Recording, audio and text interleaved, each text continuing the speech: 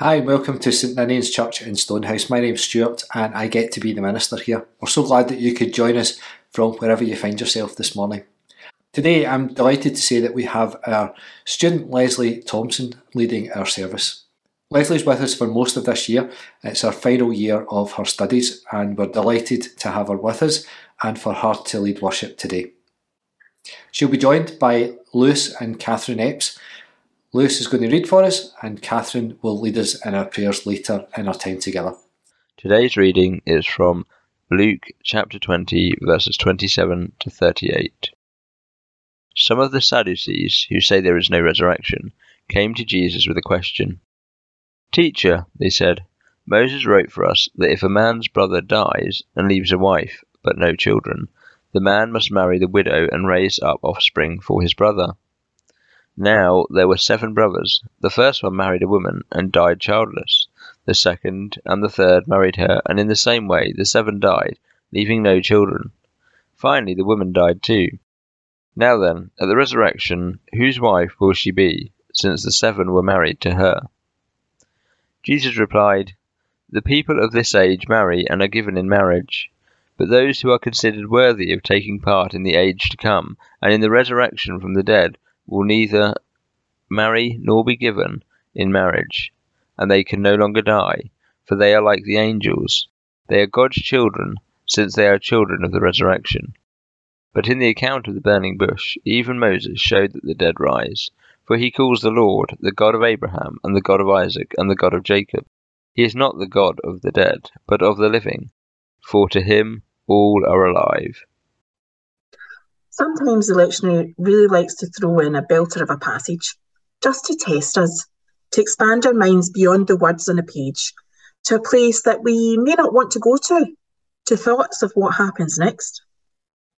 Before we get into the nitty-gritty of these verses, I'd like us to think about what has been happening previously, and who are these Sadducees that are throwing their hat into the ring against Jesus with their questions on the resurrection. So let's take a closer look at what is actually happening within the verses of Luke 20.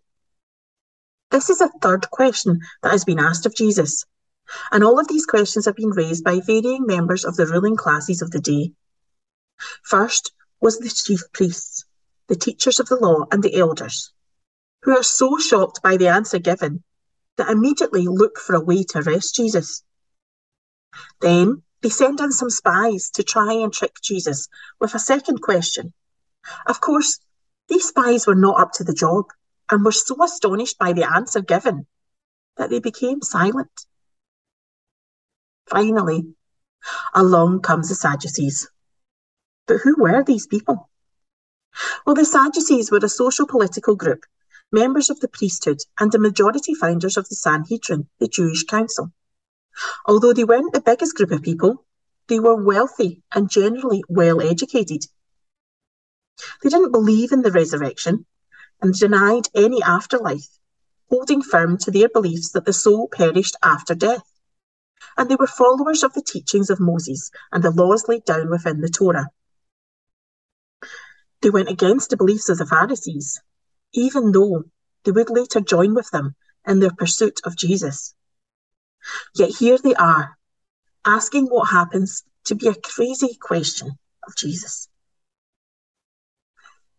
Tell us, what happens when a wife's first husband dies, leaving her without any children? Then one after another, the 6 brothers of the husband marry the wife, and each of them die, without leaving any offspring. And eventually the wife also dies. Who then will the wife be married to in the resurrection? Well, of all the questions raised in order to try and trick Jesus, this really is a stonker. The preamble to this question is perhaps not a surprise. The Sadducees note the teachings of Moses and would have been concerned over the rules around Levite marriage, where if a woman's husband dies and they have no offspring, then the brother of that husband is expected to marry the wife to ensure the continuation of the family line. But they're really pushing it with the 7 brothers and only 1 bride. I'm not sure I'd have been able to look them directly in the eyes, at least not without rolling my own eyes back at them. But not Jesus. He is calmness personified. His answer to them comes in two parts. First, he lets them know that in the resurrected life, there is no such thing as marriage. That's just a concept for this age. So don't you concern your pretty little minds with what will be by the way things in the resurrection life. That will all be in God's hands. Both our lives here on earth and in heaven are in the control of God, something that the Sadducees would definitely have disagreed with. Then Jesus takes it a step further and calls them out on their faith in the laws and teachings of Moses. If this is the case, then how can they not believe in the God of the resurrection? After all, wasn't it Moses who, when confronted by the burning bush, cried out that the Lord is the God of Abraham, the God of Isaac, and the God of Jacob? God of the living and the dead. In his answer, Jesus is reprimanding the Sadducees for their beliefs, for ignoring and diminishing the power of God. Jesus presents proof of Moses' understanding of the resurrection in God with the reference to the only books that the Sadducees hold faith in, the Torah. Today's readings end at this point, but if we just look at the next two short verses, what we see is that actually some of those listening praised this response from Jesus. And then, in the final verse, there is an answer to close down all the questions highlighted. Verse 40 reads, "And no one dared to ask him any more questions." But today's reading raises quite a few questions for us. Questions about the resurrected life, of who we will be with, of what it will be like. Perhaps the real answer to all these questions is found in what we should all be concerned about. How to live. How to live in God's eternal life now. How to awaken to and live in God's realm now and in the hope for the future. There's an invitation in this story not to be distracted by rabbit holes, but to remember to focus on living as a disciple alive to God today. I'd like to read you a poem now written by Jenny Wilson, which may allow us to think about today's reading, to consider life after death, about the resurrection, in a way that's different to what we may have done before. "I don't get the resurrection," she said, as she sat on the sand looking at the waves, thinking of the one she loved who had died. She sifted the sand through her fingers. Ashes to ashes, dust to dust. How much ancient death is here in these grains of sand? "I don't get the resurrection," she said. "I don't get the resurrection," she said, as she walked through the bushlands blackened by fire. "They say that some seeds only germinate after the fire has raged. Life after death. But what does that mean for us human ones?" "I don't get the resurrection," she said. "I don't get the resurrection," she said, as she sat in her winter garden, staring at the bare branches of the oak tree, remembering the one she loved who had died. "I know, God, you tell me that if I look closely, I'll see tiny pale green leaves growing on those branches. But what does this mean for us human ones?" "I don't get the resurrection," she said. She put her head in her hands. When she opened her eyes minutes later, she found herself in another garden. It was dark, and she was surrounded by olive trees. He was beside her. "What are you most afraid of losing?" he said. She thought about her treasures. They were the obvious ones, like her earrings. She liked earrings. Little stones circled in gold that dangling caught the light. Not that. It wasn't that she was afraid of losing. She thought about her books. She loved books. Stories in which to hide and strangely find oneself. books about God and praying. Not those either. She thought about meals. She loved preparing food for family and friends, remembering their favourite food and gathering them for a meal. Not even that, she thought. It's not even that I am most afraid of losing. She looked at him. This, she said. This is what I am most afraid of losing.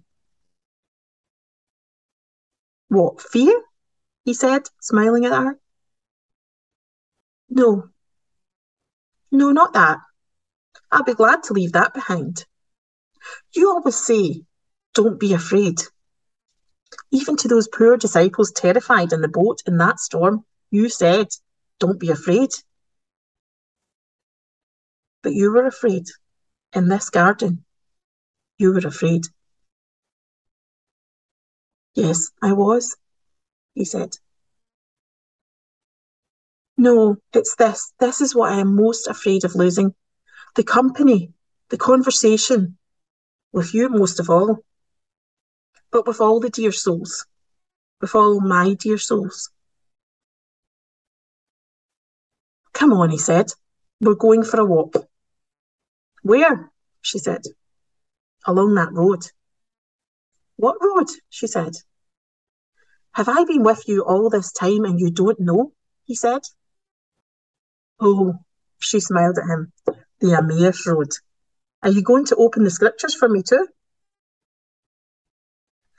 They walked for a while. After I had died, he said, when I came back, what of me remained? I don't know, she said. I've tried to work it out, but I don't know. Something of you remained. When you fed them bread and fish, was it real bread, real fish? Does it matter? He said. I don't know, but you fed them. Yes, he said.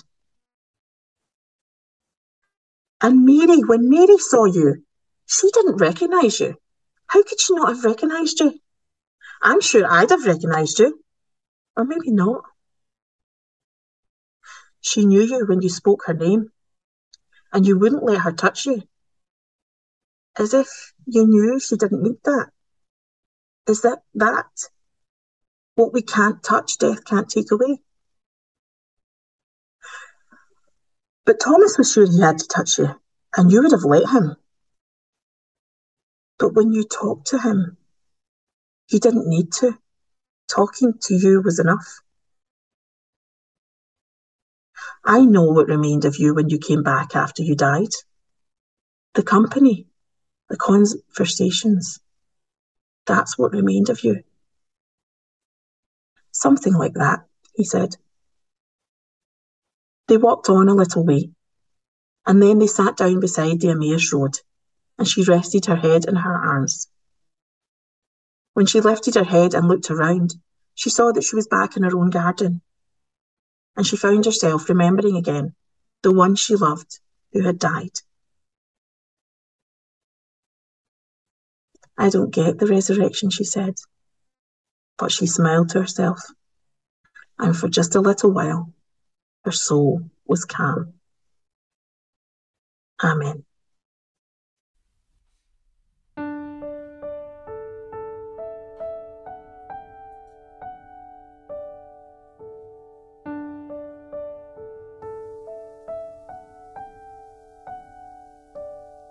In the darkness we were waiting, without hope, without light, till from heaven you came running. There was mercy in your eyes, to fulfill the law and prophets. To a virgin came the word, from a throne of endless glory to a cradle in the dirt.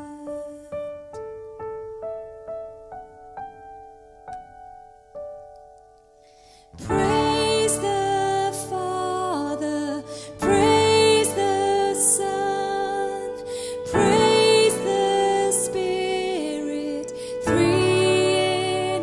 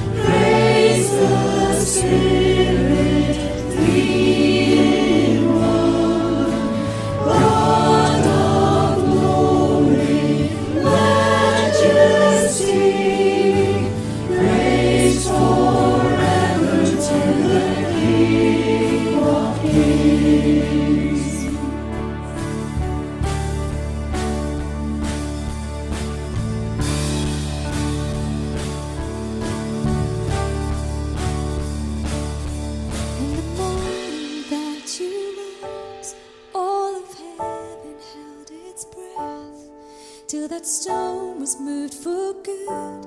For the Lamb hath conquered death, and the dead rose from their tombs, and the angels stood in awe, for the souls of all who'd come to the Father are restored. And the Church of Christ was born, then the Spirit lit the flame, and His gospel truth of old shall not kneel, shall not faint.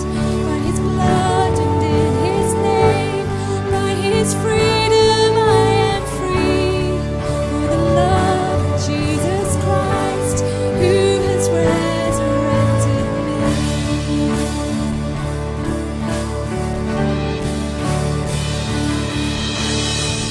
Praise the Father, praise the Son, praise the Spirit, three in one. God of glory, majesty, praise forever to the King of Kings.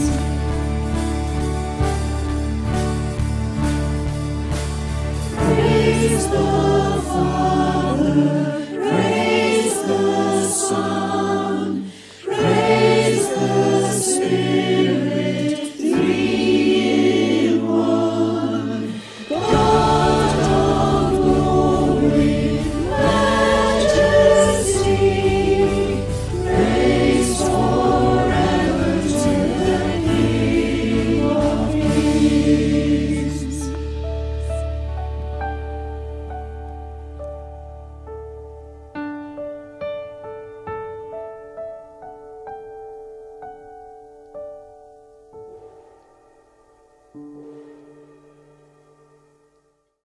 Loving God, out of darkness you bring light, out of despair you bring hope, out of fear you bring joy, and out of death you bring life, mysterious, glorious, and eternal. Be with us now and hear us as we pray, for others and ourselves. As the seasons progress, as autumn's cool breezes blow through the northern part of your world, and spring's joyful light dances across the southern part of your world, we remember and pray for your whole world. Help all peoples in all places to give thanks for the gift of life, not only our own, but that of all living things, animals and plants, and guide us to the resolve to do better and be better in our calling to be stewards of your wondrous creation. As we, your beloved children, continue to seek new ways to bring your mission to this world, so in need of hope, we pray for this church and all churches as they seek to find their place in a changed and changing world. Help us all to remain faithful to your calling, to place the needs of others above our own, and to have boldness to tell hard truths to a world of easy answers. As our community, society, and country struggles with inequality, fear, poverty, and disease, we pray for ourselves and all those with the power to bring about justice and change, that we and they will find strength in you to work for the good of all people. As we each consider our own lives, our own relationships, our own hopes and dreams, we pray that you will be with us through it all, loving God, that we will know your presence, your care, and your unending love, as we continue our prayers in the words you have taught us. Our Father, who art in heaven, hallowed be thy name. Thy kingdom come, thy will be done, on earth as it is in heaven. Give us this day our daily bread, and forgive us our debts, as we forgive our debtors. And lead us not into temptation, but deliver us from evil. For thine is the kingdom, the power, and the glory, forever. Amen. Go now with the blessing of God, known to us as Father, Son, and Holy Spirit, with us this day and every day. Amen.